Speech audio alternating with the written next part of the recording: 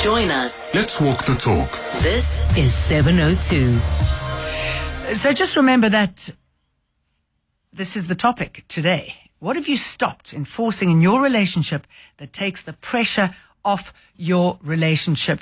Bronwyn says coffee. That's quite a good one. I've got a guest with me, mindset specialist, Jabu Zwane. Thank you very much for coming in. Good afternoon to you. Thank you so much for having me, Jane. It's great to be here. Thank you. Jabu specializes in helping to build critical mindsets for success in relationships, effective communication, and emotional intelligence. What do you see when it comes to this topic? I think it's actually a very wise thing to do. That as an adult, at some point, whatever does not work, or doesn't serve you well, it's reserve the right to stop it. And so, similarly in relationships, if it's putting a lot of pressure, makes it harder for you to be intimate and to like your person, it's good for you to consider stopping that. Buyi Selwa says, I stopped forcing consistency. Let people just keep moving. I guess that's a good idea, isn't it? Because we all change, don't we? Absolutely. I mean, this is a journey of growth, and somewhere down the line, some of the things that held up a couple of years ago don't hold up anymore. For example, somebody insists on, let's say, we have to have lunch or dinner every night together at a table. Is that something that is sustainable? I mean, in today's times where there's so much pressures, it might not be the best thing for you to put as a burden on your relationship or something to meet. For example, another thing is that some people insist that whenever we are fighting, we should not go to bed, still angry with each other. But what if in my growth, I've decided, you know what, I would rather let it sleep over it, and then in the morning, I'm in a best place than to tackle a conflict. If that's a really works. good one, isn't it? Because you think, why go to bed when you're like, maybe you need that to feel better in the morning. I mean, I must say, I advocate going to bed happy, so at least you wake up happy. But I guess that doesn't work for everyone. I mean, for some people, maybe it really that's why does. I'm single. Yeah. Well, for some people, I mean, what happens is that if you insist on solving the problem while they're still emotionally high, that's not the best time, because then that's when they're really ready to throw stones and stab and not have the best words, and might actually compromise the relationship. And so if you understand that is your situation, maybe it's okay to let whoever that becomes a challenge for, let them sleep over and then have a discussion in the morning.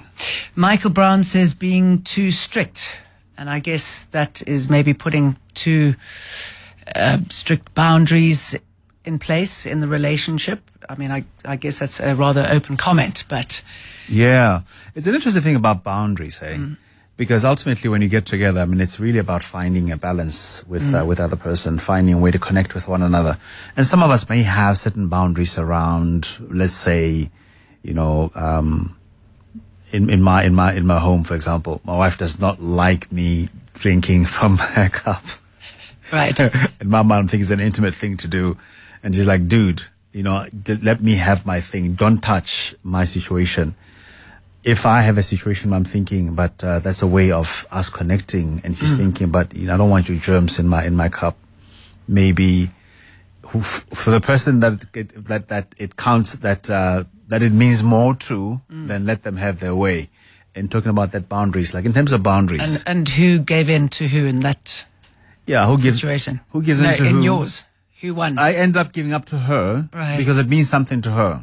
For me, it's a nice thing to do, but for her, it means something. And I guess for you, it's not to get offended, right? I mean, she's not rejecting me. Exactly. She just doesn't want to drink out of my cup. Yeah, not overthinking that and trying to make it out something that it is not. And I think when we're speaking about this, what does not work in a relationship, the question that we have is that some of the ideas you have about what makes a good relationship, where do they come from?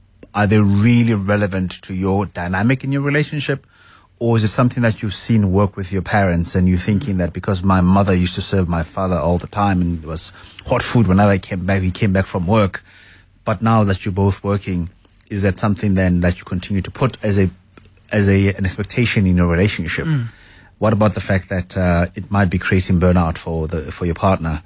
Although, yes, it may be making you feel good because then you feel like you're dead. Finally, you are equal to the man that you respect. But how's that working out for your relationship? Let's listen to this voice note Atomic sent us. Hi, Jane. What an interesting topic, eh?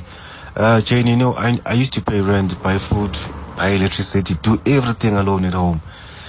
And she works too. But in December, I was like, I know, ma'am, listen, my loving, let's go half. You do this, I do that. You pay the rent, I buy the food, depending who gets paid earlier, which is she does. So from January, she's been doing that and doing this. So I feel like I've removed the monkey off my shoulder now. At least I can save a bit. Thank you. Your response to that? I talk a lot about that, is that in today's age, let's say that you have those ideas about, okay, as a man, I have to constantly pay. But what happens if you're not able to do that, but your person is able to pay? Is it about maintaining some kind of traditional idea that makes you feel good in terms of your ego? Or is it about adjusting to, again, the dynamic of relationship, financially speaking? And if your person really understands that this is putting you under a tremendous amount of pressure, I can be able to relieve some pressure off of you. If it's going to work out that way and it makes the relationship, why not make it work? That's why I keep on saying, ultimately, when you're an adult, I think one of the key components that makes you an adult is that you reserve the right to change what doesn't work and to start anything new that you potentially think might help the relationship move forward. And relationships have changed so much, haven't they? I mean, women are increasingly independent. Yes. Often earning more, or sometimes earning more, you know. So that must be absorbed and adapted to, if you can. Absolutely. I mean, the thing is that it is a reality. The reality is that the fight for feminism has won battles to a certain degree. It won to the degree that a lot of women do occupy more important spaces, more than even their husbands. So the question is that if money in the relationship is a measure of value or is a measure of significance, and there's still, again, those traditional values that are being held up about the man is supposed to be the one that is in charge of that, then do you now look at your person as being less than you, as a less valuable, and now you feel like you've settled for something less than what you deserve, even though maybe they love you, they care for you, they're hardworking, they do all of the things that you value above the money, because money can change at any given moment. Does that now shift your mindset around whether you've got the best relationship or whether you've got the worst relationship? Antoinette says, I don't talk. Let them do what pleases them. If it's right coming home at 1 o'clock, so be it. If it makes them happy sitting with a kitchen full of dirty dishes, well, it's a new art. Accept it. Talk less. Accept everything. I don't know that that's going to be a very helpful thing to do. I think it's important to learn to articulate your boundaries and to continue to renegotiate the terms of engagement in your relationship. If the person is not listening, I would strongly suggest that there be intervention of some sort. Sometimes when there's an objective party that facilitates that communication process, then things start to change because the person starts to see themselves differently. I don't think just accepting that people are just the way that they are and then leaving it at that, then where is the anticipation, the enthusiasm, the looking forward to something in that? Because the moment you remove expectations, they do have their place in the relationship. For me to look forward to my wife coming home and getting excited about that, I mean, that's exciting. But it's like, well, if she gets home, she's not there, she's whether she's there or not doesn't actually matter. Then what is the point of being together? Yes. At some point, you start asking the question, and then that why leads, are we together, actually? Yeah, why are we together, actually? Other than the fact that I'm losing a lot of hair, I'm getting a lot of grease coming out of my, you know what I mean? Like, what's the point of all of this? And when it comes to, I mean, it's not necessarily romantic relationships, even if the romance has gone. I mean, friendships, it's the same sort of thing. I used an example of maybe you meet your friends once a week and you play poker and drink whiskey, and maybe you think, you know, I don't want to do that anymore. How do you navigate that? I mean, if you realize that that's just been propping up that friendship. I mean, again, the question is that how is it serving you? How is it serving the relationship? Other than the feel good, where we get together, we have a whiskey over the weekend, or whatever the case might be. But for somehow that activity itself, falls short of gratifying something in you. And in fact, it starts to feel like it's some kind of a burden. In fact, it starts to feel like it's taking something away from you. You reserve the right to negotiate that situation and say, listen, I don't know. Maybe we should try hiking on Saturday morning. I don't know. You know what I'm saying? You 'Cause might be surprised. Everyone might be relieved. Like, They might. hallelujah. You can say that again. Sick of losing money and waking up with a hangover. Exactly. And it's amazing when you start talking about some of these things that are a concern for you that no longer serve you. You create an environment where others have permission also to say, yeah, man, this hangover situation and headache tablets on Saturday morning, I'm not into that anymore. Let's listen to what Carol has to say. Hi, good afternoon. For me, on the topic of finances, I think partners should be open and transparent with one another and assist. I mean, the previous caller that said he used to do everything and he put his foot down or the monkey off his shoulder. I mean, why did the lady not help his partner? You know, offer to help. You can't just let somebody do everything if you're in a relationship. It has to be a two-way street, yeah. 2 ways to help one another. It's a good point, isn't it? And again, relationships change, don't they? So that the input that you have could also become something else, depending on what's happening at that time. Absolutely. The question is always this, Jane. I mean, what is the point of being together? What is the ultimate goal? Is the ultimate goal to fulfill roles, or is the ultimate goal to become something, to get somewhere, to achieve an experience together, to walk a journey together, to grow together? And if some of the held ideas are suffocating the potential to grow, right? You want to work, put your monies together, build the home you want, go on holiday together, create experiences together. But what if the idea that you're holding actually is standing in the way of that because you're not open to adapting to the changes and also open to adapting to factors that are out of your control? Economically, many things are out of our control. We don't control the policies. We don't control the economy. We don't control whether the rent rises or falls or whether the economy grows or not, or the opportunities that are available for both of us in the, let's say we married in an environment. So again, does it, fine, you have a principle, but the principle, how is it serving you other than maybe protecting you, but how is it serving you in the relationship? That is the question. So if there's something that's not working for you, I mean, what should the process be? Should you sit, have a think, maybe write it down, why it's not working, how it's making me feel, and then communicating it that way? I know everyone's got their own way of communicating, but what would you advise? My thing is that always look at the outcome. Always look at ultimately, how do you feel after whatever activity? Okay, fine. After you've done the 4 dates in a month. How do you feel? What is being impacted? If you are, let's say, for example, aiming to go away at the end of the year, but you're spending 600-700 rand every weekend, that's like almost 3.5. And then how does that then impact your ability to do that? So I'll say always look at the outcome. Let the outcome determine whether or not what you're doing is functional, is valuable, or whether it's serving the relationship. And if it's not, open up the dialogue and then have the right to renegotiate the terms and then to start look at what are we trying to achieve by going out every weekend? Can we find a different way of achieving the same kind of feeling? Is it a picnic that we do? Is it a night in at home where we cook and then we have a great time together? If intimacy is the goal, does intimacy always have to cost you 1,000 rand? Yes, good question. We've got a caller on the line, Gogo Wastembu, also talking about finances. It seems to be underpinning our conversation today, the financial disparities, what to do with it. Gogo, go ahead. Hello everyone. It's Gogo Wastembu. I feel finance is the most important factor in marriage. And I think when we get married, we don't stretch that enough, especially in African marriages. I believe that both the men and the women need to be financially emancipated.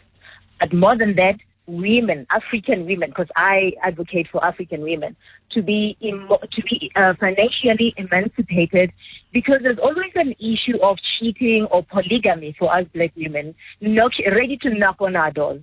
So should that issue come through where your husband wants to marry a second wife and you are not financially stable, you don't have a career, you don't have a business, you don't have backup, then you're going to turn that whole thing about your husband, wanting to marry a second wife or feeling like he's cheating and disrespecting you because he is more, financially powerful than you. And you will not be able to then address what the issue is at that time. And that's my 2 cents. Thank you. Chabo? Thank you so much. Well, she went there, right? She went really serious about this. Yes. I think I advocate for not just the wife, but for the partners to know what's going on financially in the relationship, especially in a situation where, let's say, one of you passes away. It's important to know what's going on in the relationship. To the best of your ability, in any situation, an adult must acquire as much independence as they possibly could and not leave a lot on somebody else's hands. I think is a very accountable thing to do as an adult. So I totally agree with her from that perspective that regardless of the dynamic, whether you are African, black or white or whatever the case might be, because every single society has got its own challenges, strive to be as independent, as competent, as skilled, as able, as knowledgeable as you possibly could, just in case whoever it is that you're paying depending on either betrays you or, God forbid, they pass away or something happens to them and they are not able to be there for you the same way that they used to. And also that gives you the ability to communicate what you like and what you don't like, right? If you've educated yourself in that, if you are empowered, if you know what you stand for, if you know what you have, it helps give you the power. And that's a very important point that you're raising. Is that, do you have any values? What are your belief systems? Is there something that you really can stand up for and believe in? What's your character like? And I think that's where the challenge sometimes is that in relationships, some people, because of they can't communicate or they're lazy to communicate, they put the burden of responsibility on the one that speaks a lot. And then the one that speaks a lot that feels the responsibility to take charge of the entire aspect of the relationship. But unfortunately, as long as your voice is not part of the relationship, you're cheating the relationship of your own contribution, your own ideas, whatever you think, the direction that we're supposed to take. So it's a bit like important. Voting, isn't it? You can't complain if you don't vote. Absolutely. You know what I'm saying? It's like this. I mean, we're traveling together, right? And then you can see some things that are wrong along the way. I can't see it. Maybe they're out of my view. And then you deciding, you know what, I'm not going to say anything because he should have seen that because he's the one that's driving. But in the end, am I the only one that's in danger or are we both in danger?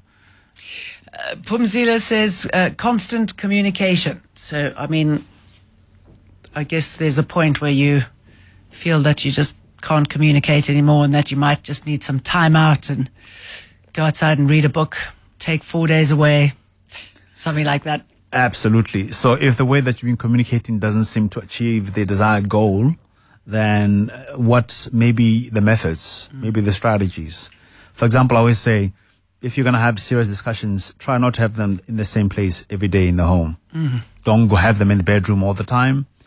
Sometimes have conversations when you're walking outside, because in walking, it's a different energy altogether, different engagement. Sometimes go have them somewhere when you're at a restaurant. Try and create. That's good advice, isn't it? You know what I mean? Remember that as human beings, we are creatures of habit. So once you establish a position of power where you don't move in the home, that's going to be most of your position most of the time when you're having arguments. And then in that space, you're not very easily open to ideas or easily convincible. And are there any obvious red flags we should be looking out for? Something that shows us that this is not working? A couple of them. The first one is that the moment that you start becoming resentful and you start resenting your person, start feeling a bit disgusted with them and with yourself, the way that the relationship makes you feel. The moment that you feel that it's more important for you to fight for your space more in the relationship than it is for you to fight to make the relationship work.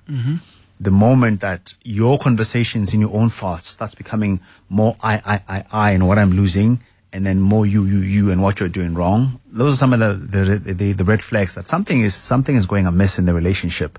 And then what that is then what you have to interrogate and say, okay, why is it that I'm looking at this person more adversarially and no longer with those eyes of adoration and admiration any longer? And then what has led to that? Stacey Marais says, when you stop trying, you become indifferent. That's worse than any death because you've found a place that not even the deepest love can rescue you from. Please take it from me. Don't ever stop trying. You can always recover from a broken heart. You'll never recover from indifference. And maybe, Stacey, I mean, sorry to hear that, but I mean, maybe it had reached a point where there was some sort of conversation that wasn't dealt with. And before you know it, it's too late, isn't it?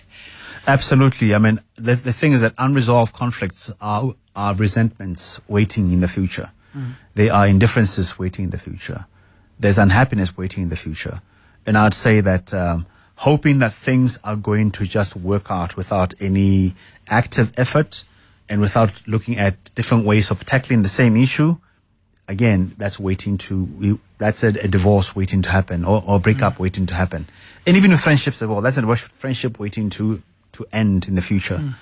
Now, if we've stirred anything in anybody and they want to take it further with you, Jabu, I mean, how should they get in touch with you? What should they do? My website is jabuzwane.com. I'm also on social media at Jabuzwane Talks. Jabuzwane Talks.